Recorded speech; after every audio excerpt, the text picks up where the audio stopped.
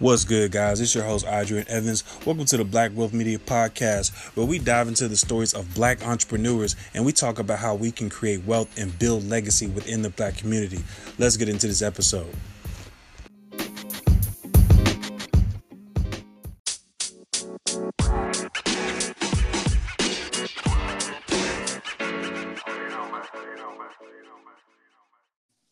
Austin, what's going on, man? Not too much, man. How you doing? Good. Can't complain, man. Welcome to the Black Wealth Media Podcast, guys. I'm your host, Adrian Evans, and here I have a special guest, Austin Greer. He is a real estate developer. And Austin, if you don't mind, man, why don't you go ahead and give us a little bit of background on yourself? Yeah, so I have a company, Wolf Anchor Properties. Is a like you said, a real estate development company, real estate investment company. I started it initially just to manage and facilitate my own real estate deals, and then in the last few years, it's been a vehicle for me to help make investing in real estate more accessible for those whom either do not have the knowledge, the time, or the funds to do it on their own. So that's the crash course on it. Okay, cool. So how did you what motivated you to get into real estate? I think I got into real estate the way that most people who weren't, born into it get into it. And I bought something, essentially, is what happened. So this is in 2016. So I was 25 years old. And I hadn't, every place I had ever lived up into that point, I had rented. And so, the job I had at that point in the city I was in at that point, I had, kind of a desire to be there long term. So I was like, well, I'm going to be here. I might as well buy something.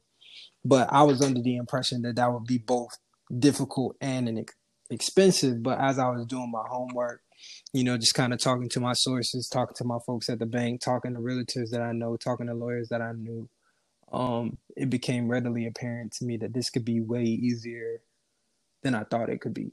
Yeah. And so then after I purchased a condo. I purchased it down the street from a quickly developing university. And what happened was I bought that condo, let's just say, for an example of the numbers. Let's say I bought it for 50. In the 3 years that I lived in it, the values in that area specifically boomed. And so if I bought it at 50 and it was worth 50 when I bought it, when I moved out of it, they were selling for like 94 to 100. Wow. So, yeah. That's pretty dope, man. So, yeah. Like when you rent it out, is it pretty much like you're getting your mortgage paid, like whenever? Yeah, that's exactly what's happening. As a matter of fact, so I mean, one way to look at having a rental property. So I should say this: there's a few ways to invest in real estate. No one way is better than another on its face. It's just each one of the different ways to do it are gonna work differently for different people depending on, your kind of appetite for risk, how much money you have on hand, how much knowledge and support, how much of a network you have, whatever the case may be. One of the most accessible kinds of investments when it comes to real estate is what we call buy and hold, or landlording. So that is to own property and then to rent it out.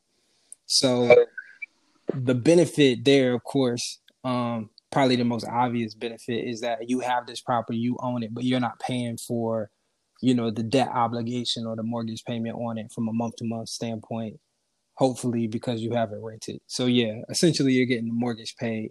And then above and beyond that, assuming that what you're charging for rent is more than your mortgage payment, there should be some profit there too. Gotcha. So, has it always been a desire for you to get into real estate, or did you have like different goals prior to that? No, actually I hadn't. Before I bought my home, I hadn't thought about real estate really like for my own personal financial recipe, so to speak. Like, so I've always had, a kind of dream and fantasy of being able to develop a city level, you know what I mean? Or like a city-esque kind of project where, me and my people can go and live on our terms, so to speak. You know what I mean? The Black Amish establishment, but with TVs and cars. So you know what I mean? Yeah, But yeah. I so like I that. had that kind of dream, but I hadn't really thought about, what I would need to do on an individual level to be able to do that. Or more accurately, I didn't think I needed to do that on an individual level to be able to get there. Yeah, But I know different now. I know that if you're gonna develop a city, you most certainly better be able to handle a single family deal, or you're not gonna build anything. So no, it wasn't always a part of the plan, but I recognize now for the goals that I had set yeah, that getting into and mastering real estate, it was a necessity. yeah. Okay, that's what's up. So, like, Yeah. I know you said, I know you said it. You just said at one point that it wasn't something that you could actually get into. Something that you wouldn't recommend getting to yourself. So, like, did you like go straight into it by yourself, or did you have a group of guys that you were already, you already had a conversation with about real estate? Nah, man. When I did it, actually, I think I was probably the only person in like my peer group Yeah, who had done it. So I had some guys like that I'm closer to who like, a few years older than me. They had wives and stuff at the time and kids or whatever, and they had bought homes. But I, we weren't communicating on a level where I would have reached out to them and said, yo, like, how do I do this? And the only other person in my life who I knew had ever bought a home was my dad. And even there, I think the approach is different because I'm yeah, buying different. Like, so I guess it's to say that, it, okay, let's just say it like this. Let's say I needed help on my homework, right? And right, so you might say to yourself, oh, okay, if I'm in college and I'm taking a college course, anybody who went to college should be able to help me. But we know for a fact that even though we might have gone to the same school, we might even have the same major, right, that doesn't necessarily mean that what I need help with, you're going to be able to speak to. Not just because.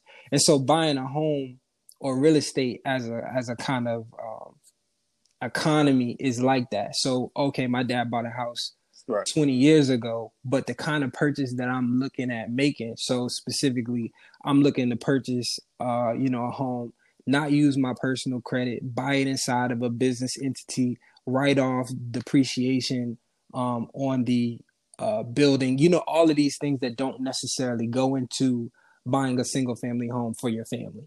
right. So I just had to kind of jump out there, do my Googles, buy some stuff. I had a whole lot of deals. Just go sour, lost a lot of money, made a lot of money. And then Yeah, just through trial and error, I kind of figured it out. So that was kind of one of the motivating factors behind developing Wolf Anchor Properties is because I'm saying, okay, I lost X amount of money, X thousands of dollars figuring this out on my own. I have a horde of people that I know and love and care about that I can save money and time with them, and so they don't have to do it the way that I did it. They can be benefactors of my experience. yeah. That's what's up, man. Now you said the one thing that stood out to me was like you said that when you were getting the real estate, what was it? I'm trying to say. I'm sorry. Did you ever? Like? Okay, yeah. When you lost the money, um, Mm-hmm. what were some of the? I guess what's the hardest hit that you ever had? Like, did you experience that like first coming in, or did you experience that like a year or two in the game? So there's a couple of instances, and some of them, like the hits, are going to be different. So there are Yeah. some hits that you don't know you took till after the fact, and so those manifest more like money left on the table.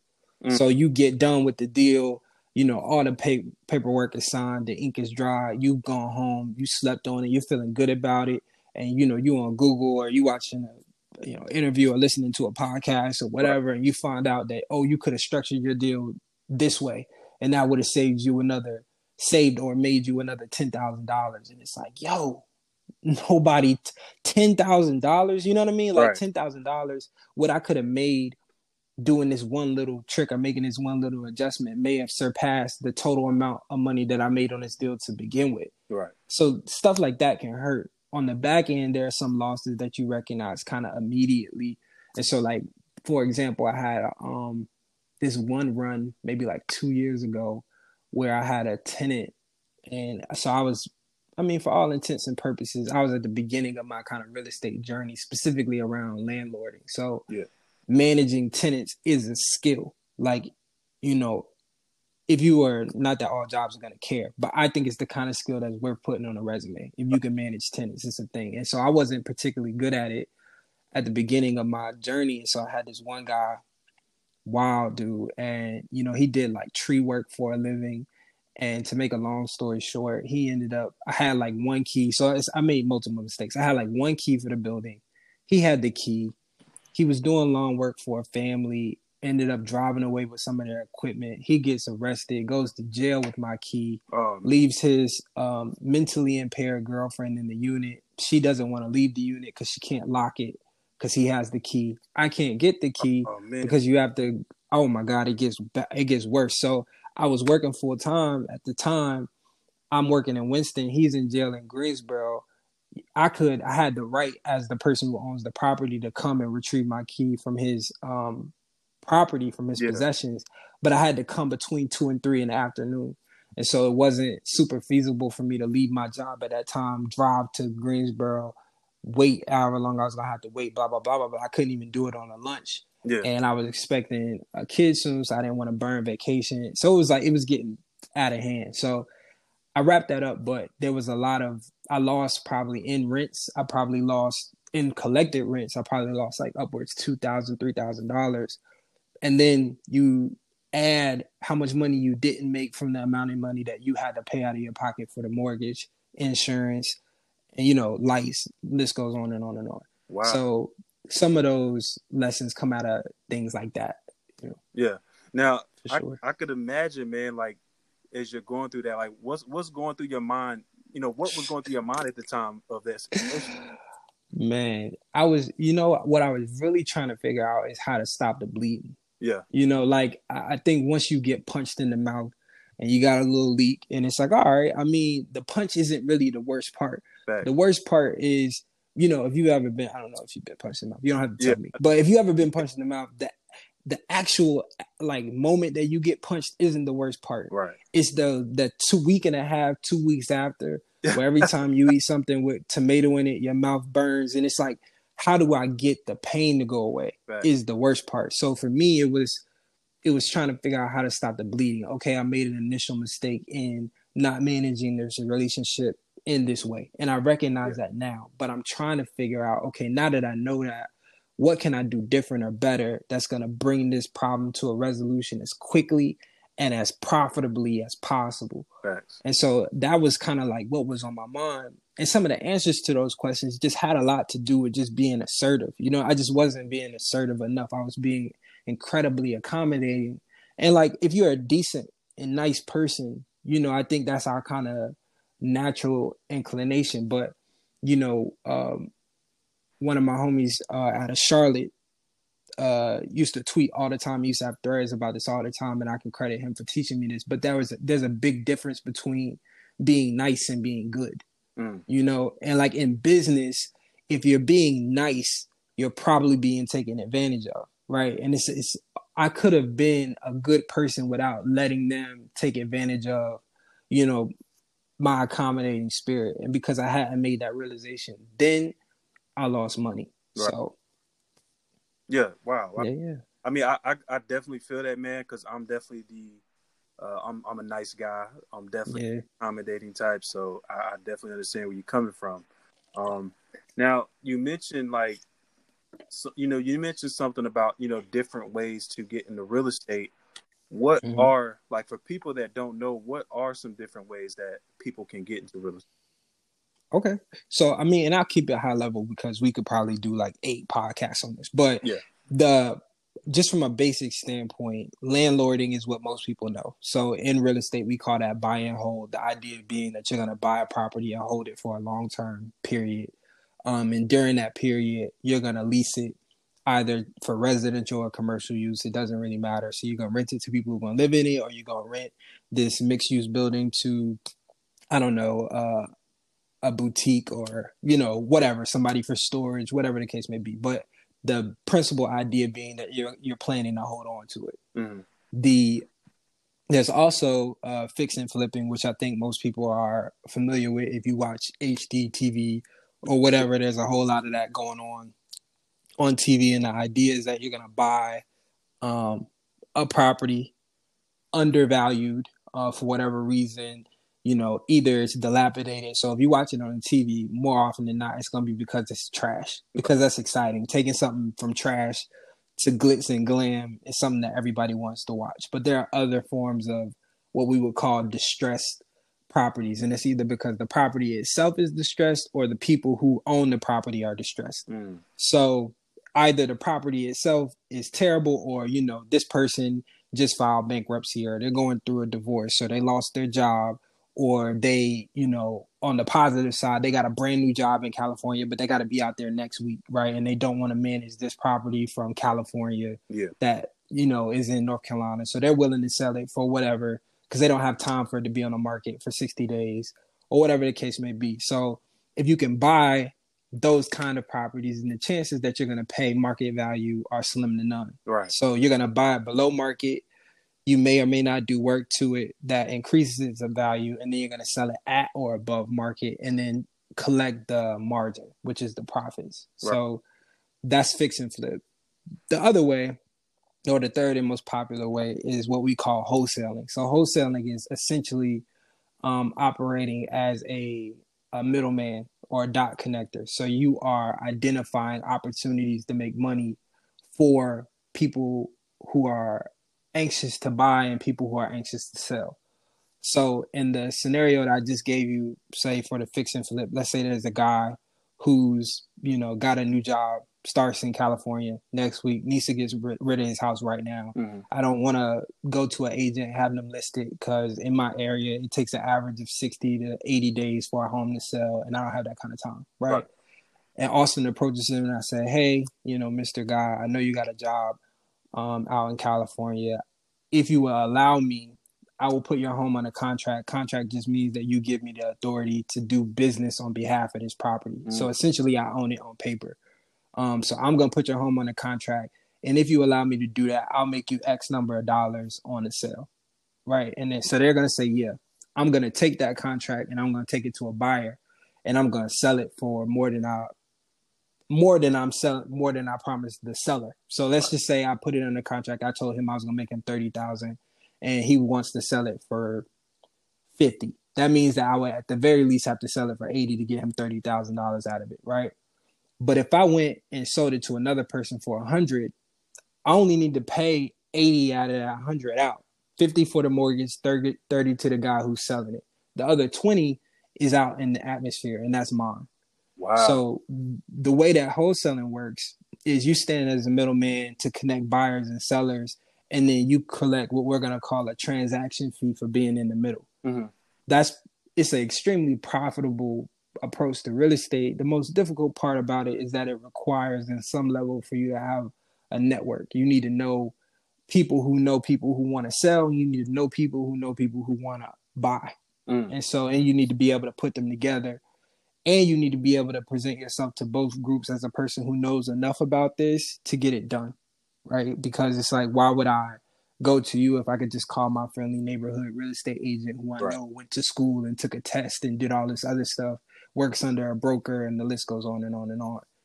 So if I'm not going to work with them, I need to understand and be able to articulate why I would work with you instead. Okay. So like out of all three of those paths into getting real estate, which one would you feel is like the riskiest as far as, someone losing money or, just stuff like that? The riskiest in terms of losing money, and I'm gonna answer this. I don't want to split hairs, but I want to be accurate. So the risk is gonna, I would say the risk across all three, with an asterisk, is pretty equal. And I'm saying that because an informed person has as much chance or as much, opportunity to lose money across all of them. For if you are uninformed, by far to me, the most risky one is fix and flipping.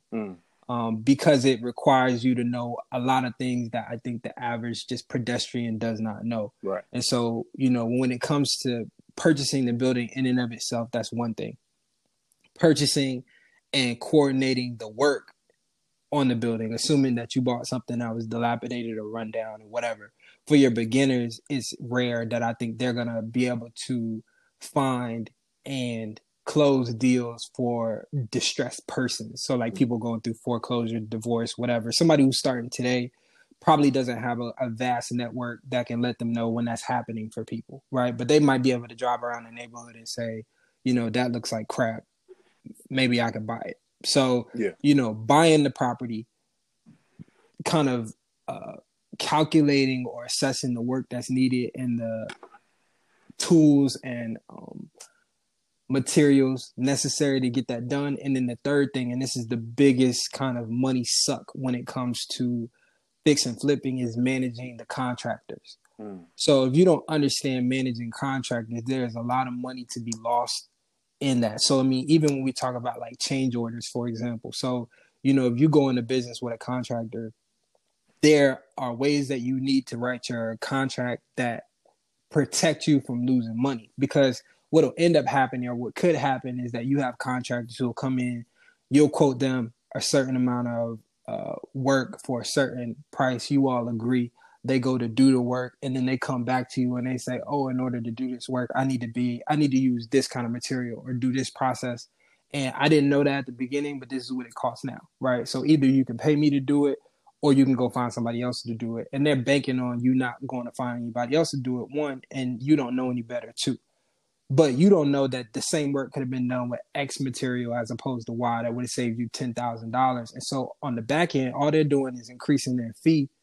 And you don't know how to counteract that argument because you don't have anything to answer them with. Do you know which is better for this room, natural stone or veneer? Can you put it in here? Is the moisture level okay? You know what I mean? Those kind of things that get like, into the weeds. It feels like you're getting into the weeds. But if you don't understand that, or if you don't have somebody on your team who understands it, then you're probably going to get taken. So for the uninformed, I would definitely say fix and flipping is the most risky from a financial standpoint. Yeah.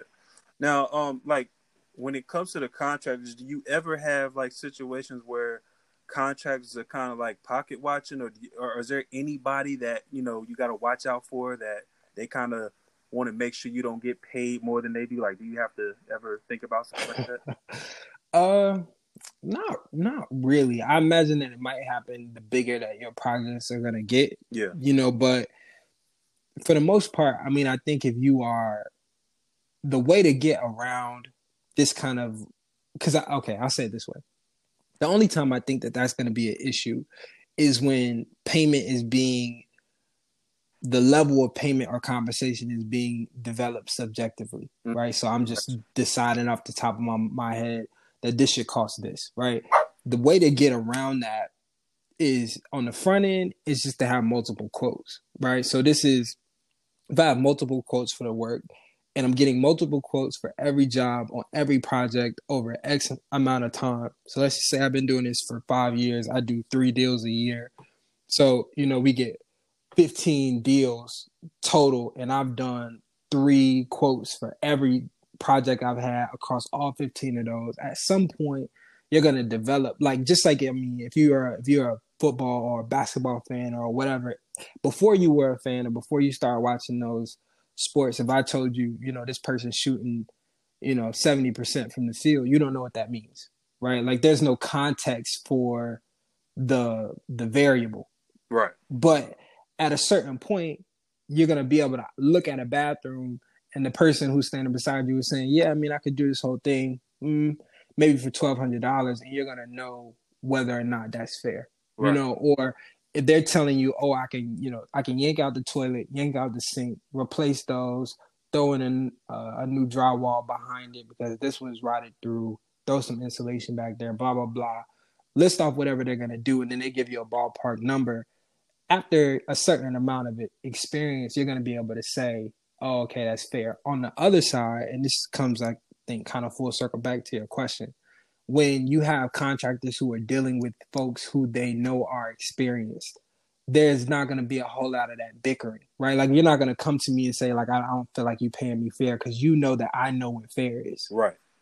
right? It's not my first rodeo. I know how much it costs to do a floor. So no, I'm not going to pay you that. And I know I have X, Y, and Z. So this is the other thing when we're talking about what other people are getting paid. This is probably one of the few, I shouldn't say that because I don't know what's going on in other industries, but I'll say in real estate is one of those industries where knowing what other people are getting paid is actually beneficial. It's not something I'm trying to hide, right? Because if I can get it done well for $600 and I put that out there, people's only option if they want to work with me or if they don't, I don't know. If we're having conversation about that, is either to meet or beat that price or go away. Right.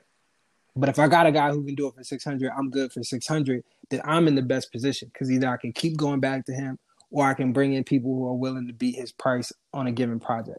So it's something I want to advertise. It's something I want to lead with. I want to say, typically I spend about $600 for a bathroom of this size. Can you beat that?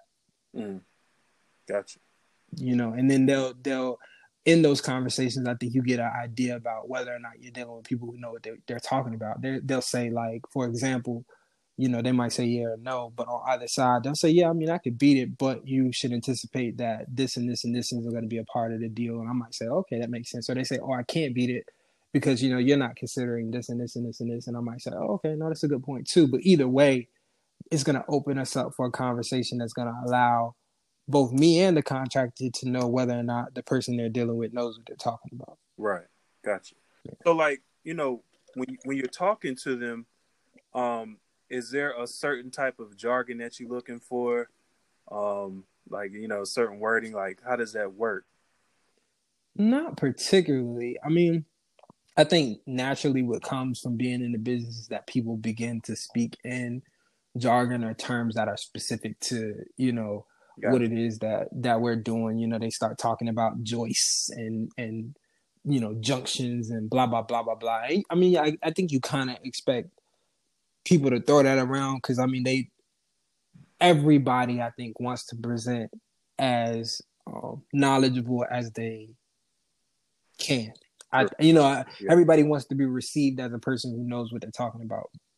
I'm not necessarily looking for you to speak the right language per se in terms of word choice. I do want to be inspired to be confident in you based on what you do say, right? So I want you to come in and tell me what can be done, what can't be done, what you can do, how much it's going to cost, why it's going to cost that, how long it's going to take, right? And what kind of guarantees do I have? Yeah. Right. So those are the kind of things that give me confidence. So as an example of what that does not look like, I was getting a floor. This is about 2.5 weeks ago, 3 weeks ago. I was getting a new floor put into the kitchen of one of my units.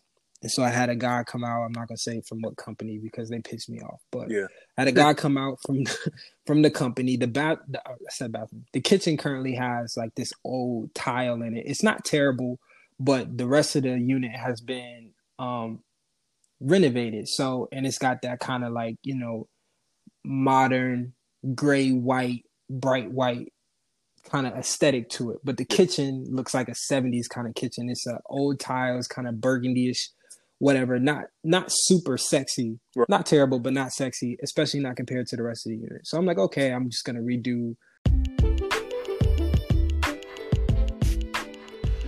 What's up, guys? I hope you're enjoying the show. If you are, I want you to take a screenshot of yourself listening, and I want you to tag @_the Black Book Media Pod. That'll be a big help as far as getting the message out.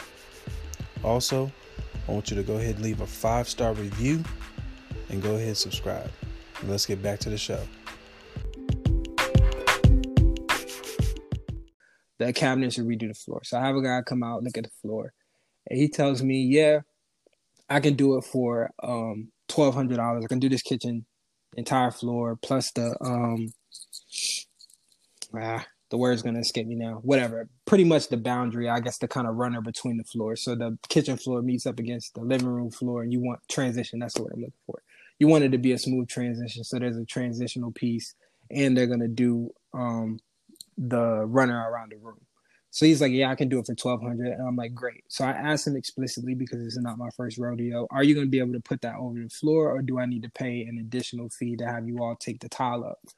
So because he's trying to close the sale, I assume he tells me, no, it's fine. We can put it over the floor. I said, are you sure? He said, oh, I'm absolutely sure because we have to make sure that the installation meets the manufacturer's standards. Otherwise, we can't put a warranty on it. And if we can't put a warranty on it, our installers don't get paid. So it's a guarantee. So I said, all right, if your pay is based on it, I trust you.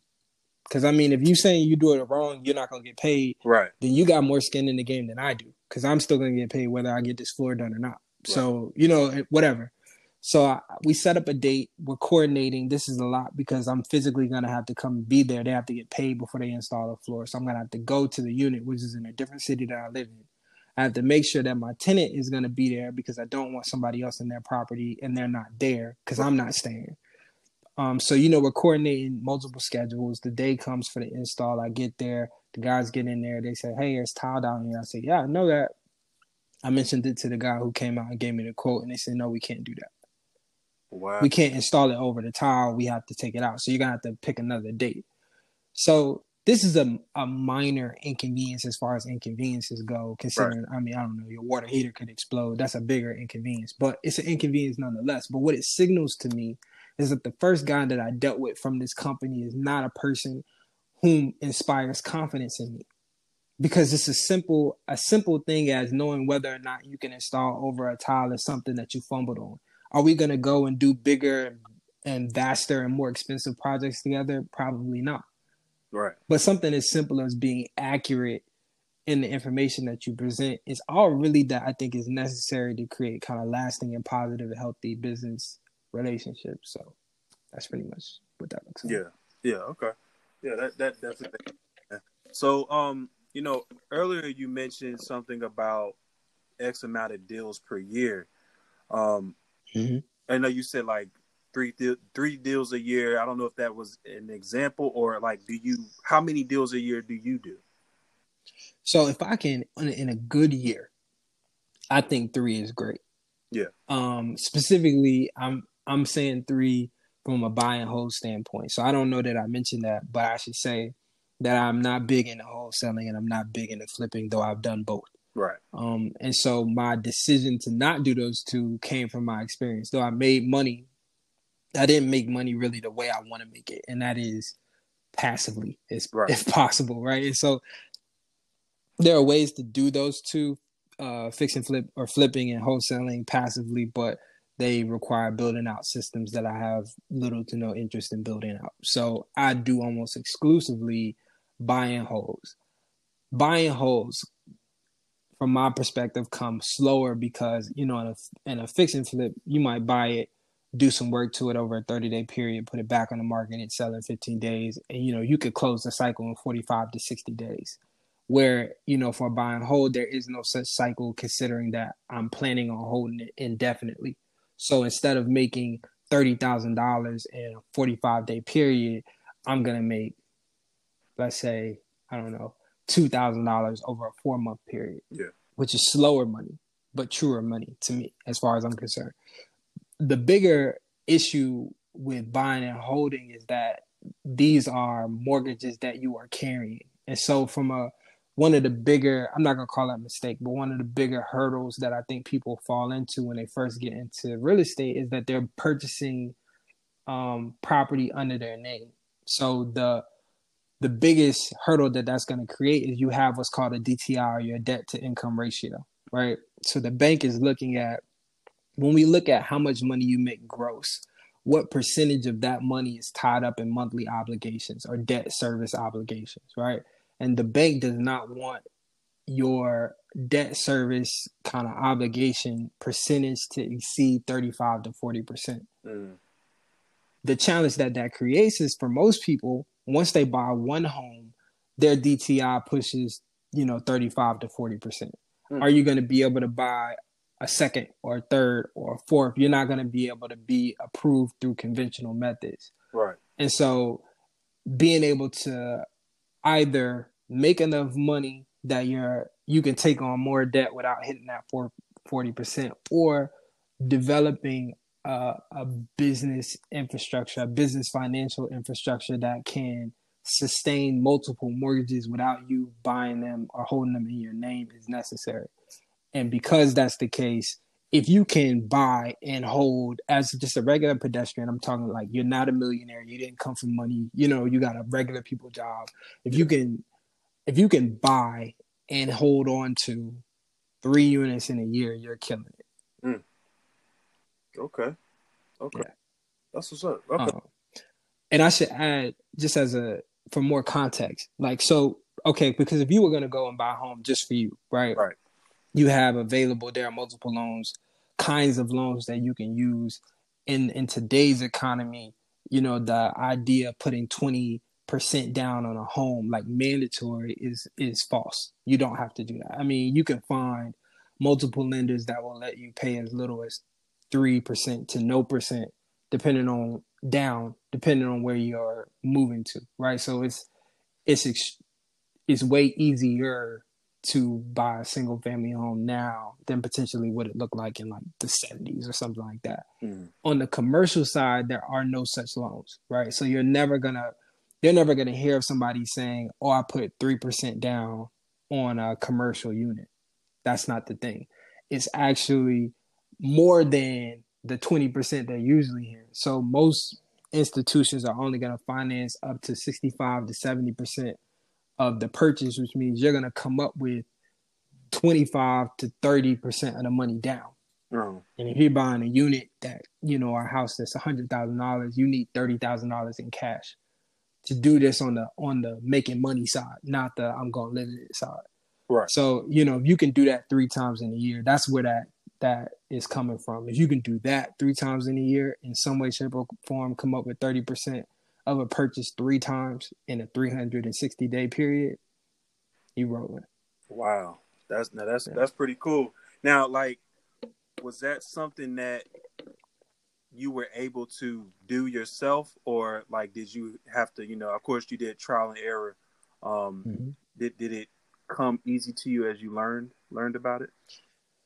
Easy, no, but I was able to pull it off on my own. And that's only because I think, you know, what has to be mastered, and I'll say this for anybody who's listening, if you want to be able to scale in your real estate business, assuming that you're going to start one, if you want to be able to scale, the very first thing that you're going to have to master is business credit, which is vastly different from personal credit, which most people understand to be, you know, in numerical form, the FICO score, right? So, I have a 500 or a 600 or a 700 or an 800 credit score. I'm doing great, which is good, because in order to build out business credit, the first thing that they look at is your personal credit, right? So, or when you're first building your business credit, they're going to look at your personal credit in addition to your business profile, because there's not a lot there, right? Hopefully, though, at some point you build it to the level where you don't have to put up, like, so for right now, if I'm going to go open up a business credit account, I don't give them my social security number because they don't need it, right? They're going to run the EIN for my business, which is the equivalent. If you want to think about equivalence, the EIN is the equivalent of your social security number for your business. Right. They're going to run that. They're going to look at my business profile and they're going to say, oh, we don't need his personal credit because this is sufficient, right? And the reason why that's important is because earlier I was telling you a little bit about that DTI. There is no such number on the business side, right? So they don't care. Well, I shouldn't say there's no such number, but I should say that they evaluate and look at debt differently for a business than they do it for an individual. Okay. So for an individual, debt is a liability. And for a business, debt is expected, right? So if I look at your business, you have no debt or you don't have any access to credit at all, I'm curious about what kind of business you're doing. Are you growing? Are you kind of stratifying? Are you scaling? If you don't have access to capital, probably not. Right. On the individual side, we look at, you know, the less debt that you have, the better. Right. Because there's a reason for that, though. Because on the individual side, there isn't any real correlation between how much people borrow and how much they make. Right. So people borrow hundreds of thousands of dollars and make, you know, what people who didn't go to school at all make. Happens every day, right? Like, I was at Enterprise. I worked at Enterprise, like one of my first jobs right out of school. And I was there. I went to Winston on a full ride. Yeah. But I was there with people who like graduated from Wake and they got like $200,000 in school debt. I have none. We're working the same job, so we know that there's no correlation really in how much you borrow and how much you make. But on the business side, controlling for people who don't know what they're doing. On the business side, there's an expectation that the more money you make, the more money you borrow, the more money you're gonna make. So once you build out the business credit, what ends up happening, to just kind of close that loop, when you build out your business credit, you get access to business funding. And business funding is what allows you to kind of infuse and grow your business. So, I'm going to do these three deals a year. But the reason why I'm able to do that, and people are like, well, how much money you make at your job? And I'm like, nah, it's not my job that's paying for this, right? It's, I've built out my credit profile in such a way that they're saying, I'll give you $25,000 unsecured. You could do whatever you want with it, right? And I'm going to take the 25. I'm going to purchase a unit. I'm going to do $5,000 of work on it. I'm going to refinance that building, take the money from the refinance, pay off the money that I borrowed on the business side. I'm going to hold this building because I'm not paying the mortgage. My tenant is, and that 25 I borrowed is free and clear because I paid it off with the refinance, and I can do it again. So you're recycling the money, but you have to be able to have access to private funds to do that. And that's the one kind of, we talk about the missing link in science. Like, what is it that gets, this group of people from this to this? How do we go from whacking each other over the head with clubs to building skyscrapers? What happened in the middle? And the same thing could be asked for, how does a person go from kind of perpetual suburbia and perpetual kind of pedestrian life to living a life that is, that they can live on their terms? And the missing link that's in the middle of there is access to private money. Okay. Now, you mentioned something about refinance. I've always heard that word, but I've never understood what it was. Could you explain that? Yeah. So a refinance, and if you want to, for everybody that's listening, this is a good opportunity to demystify a lot of the things that have been presented to you, because I think there's money in making these things more complicated than what they are. Right. So there are people whose services are solely offered based on the fact that they have made their perspective and respective markets more complicated than they need to be, so that people believe that they need to pay for their help. A refinance, all it is allowing another institution, let's say you borrow from institution A, refinance is allowing institution B to buy your loan. Okay. That's it. The incentive for doing that for a person whose loan it is. So let's say I own a home, I have a mortgage on my home, and I want to refinance. Right. There's a couple of things that are a couple of incentives that are available to me if I do that. So a company that wants to buy my mortgage might offer me a lower rate than I currently have, right? You have what's called amortization. So this is the calculation of your payment over the term year. So over 30 years, how much is your payment going to be? And for each one of those payments, how much of the payment goes to your principal and how much goes to interest, right? And so for every payment you make, more and more of your money goes to principal and less of your money goes to interest, until at the very end, you've paid off all your interest. It's purely principal, and then your principal goes to zero. Okay. So if you keeping that in mind, though, if you were, let's say you had a mortgage for 30 years, you're 10 years in, and your mortgage payment was $700, right? Over the 10 years that you've been paying on that mortgage, you owe less money now than you did when you first got the mortgage. That makes sense, right? If you were to refinance now, you would have a brand new loan for 10 years less than you originally borrowed. So you already have a smaller loan, right? You have a smaller loan that's now for a new 30 years. You only had 20 left on your old, and you got 30 on this new one. So the more years you have, the more payments you can make, which means the smaller your payments are. Wow. So you have less money, your loan is smaller, it's over a longer period of time, if you want to think about it like that. So you have a smaller amount of money stretched over a longer period of time, which means your payments might go from $700 to $450. Oh. If I'm, I don't know, switching jobs, or if I'm moving to a different area, there's any number of reasons why you want to do that. The third and probably most profitable reason that people refinance is what's called a cash out. So there are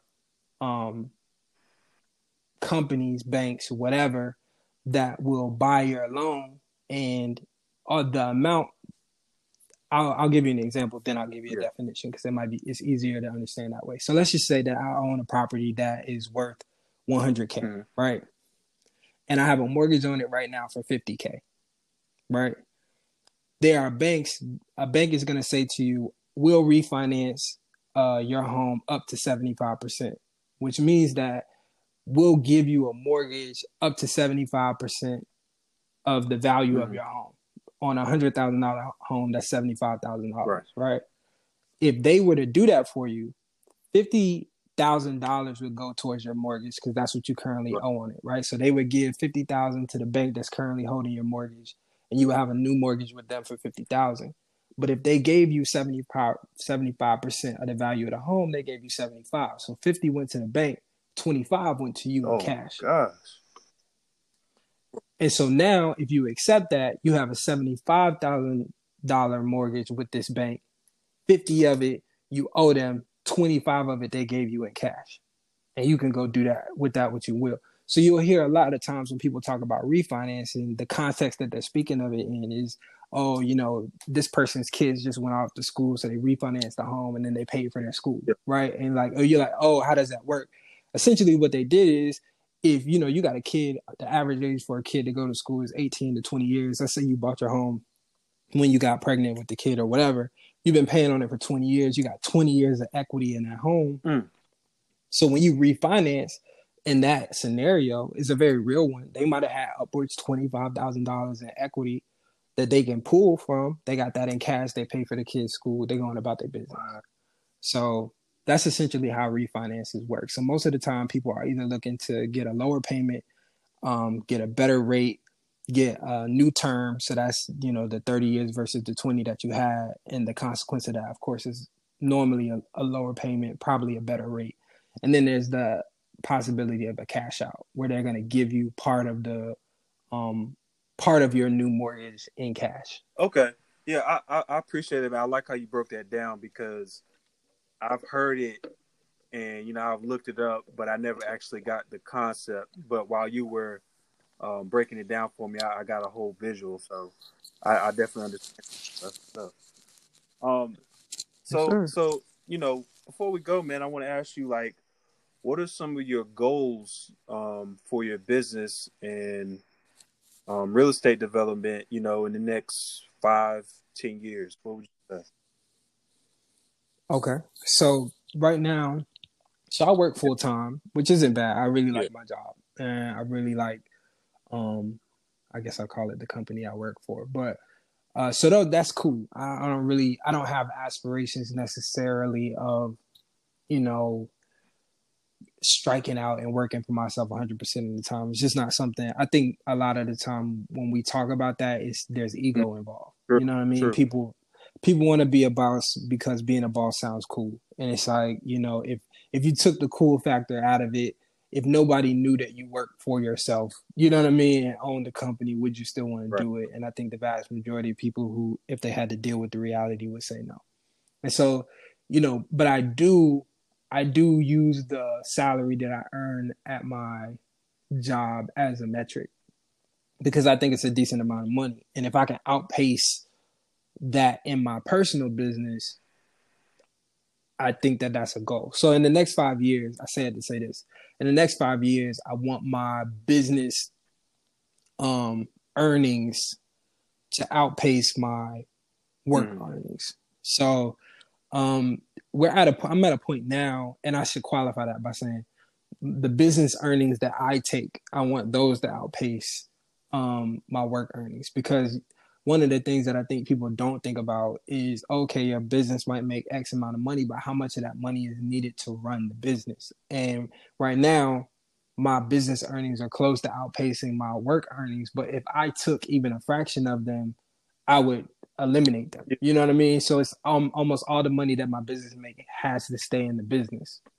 So that's one of my goals. Another one of my goals is to help as many people who are close to me, or know me or whom I care about, who are interested in, you know, dipping and dabbing and experimenting with real estate, to get them started if I can, and help them beyond advice. So specifically, being a financial and credit partner to people who are close to me. And so I've formalized that through the business, but on a personal level, being able to go to my brother or my sister and say, what do you want to buy and how much do you need?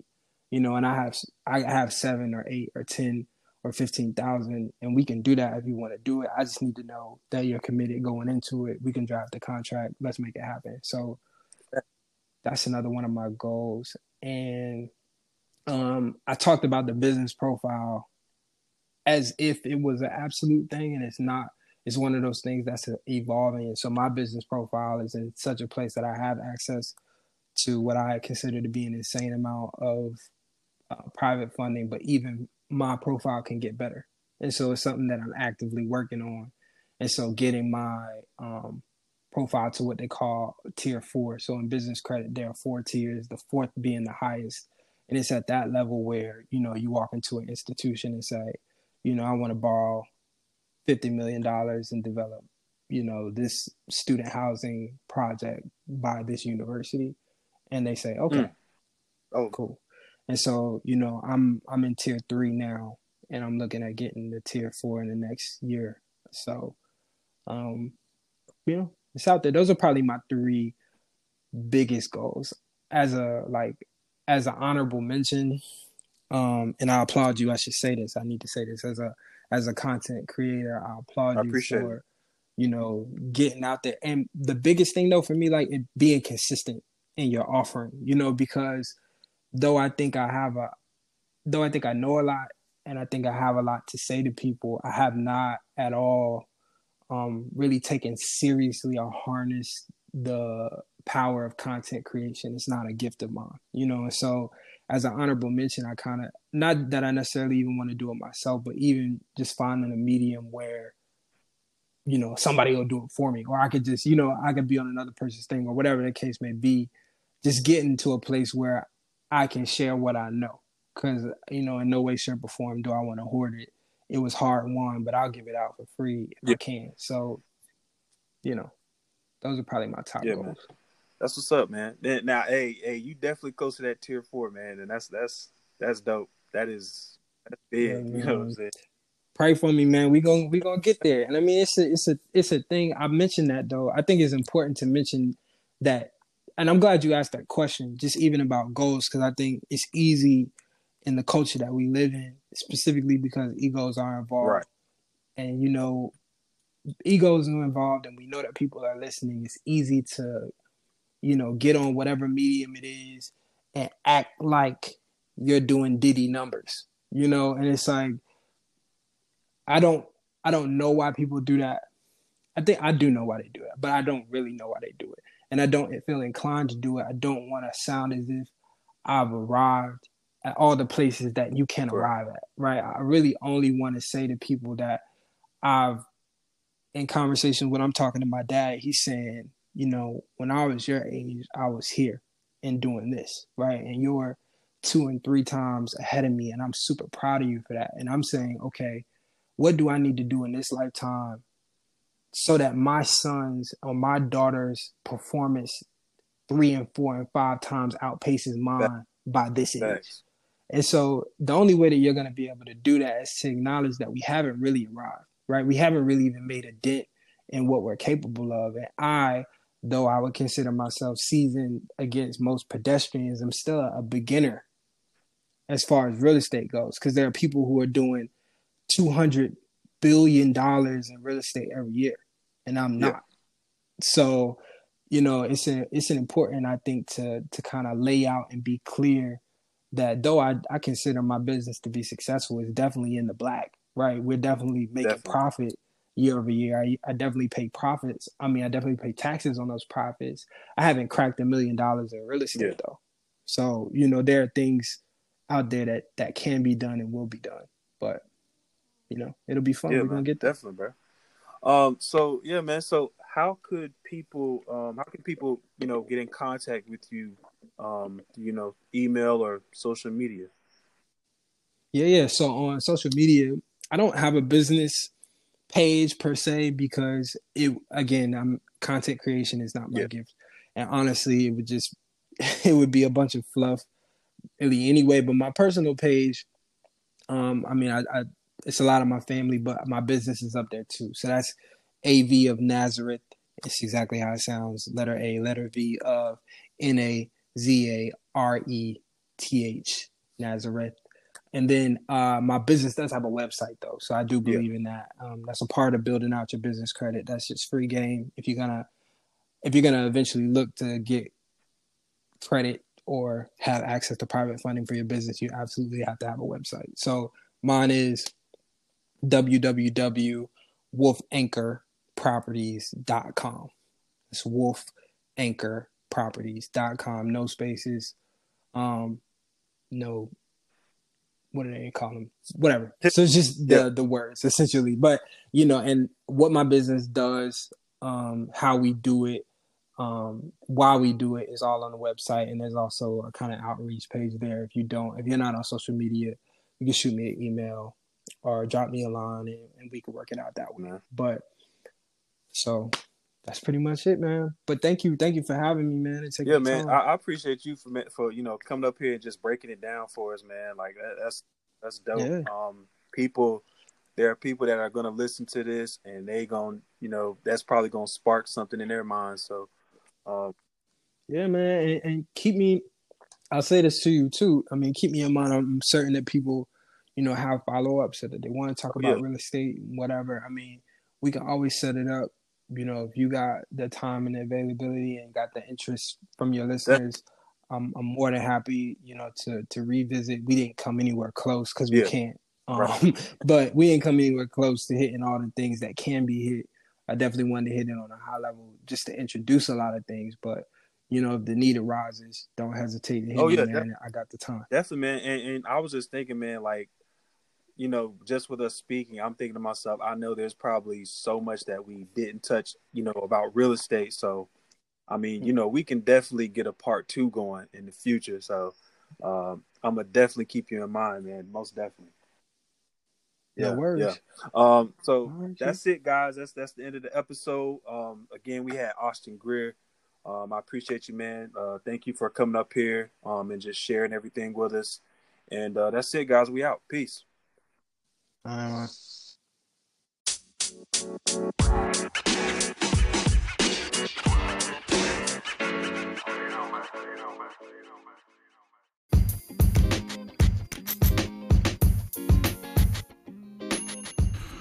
What's up, guys? It's me again. So tell me, what'd you think about the show? I really hope you enjoyed it. If you did, I would love for you to take a screenshot and tag @_the Black Wealth Media Pod and share this on your Instagram stories with your friends. That would be very appreciated. Also, go inside the podcast app to subscribe, leave a 5-star rating, and a 5-star review. This helps us get the message across all over the world so more people can listen. On top of that, I really do hope you guys enjoy the show. And I'll see you next week on the Black Wealth Media Podcast.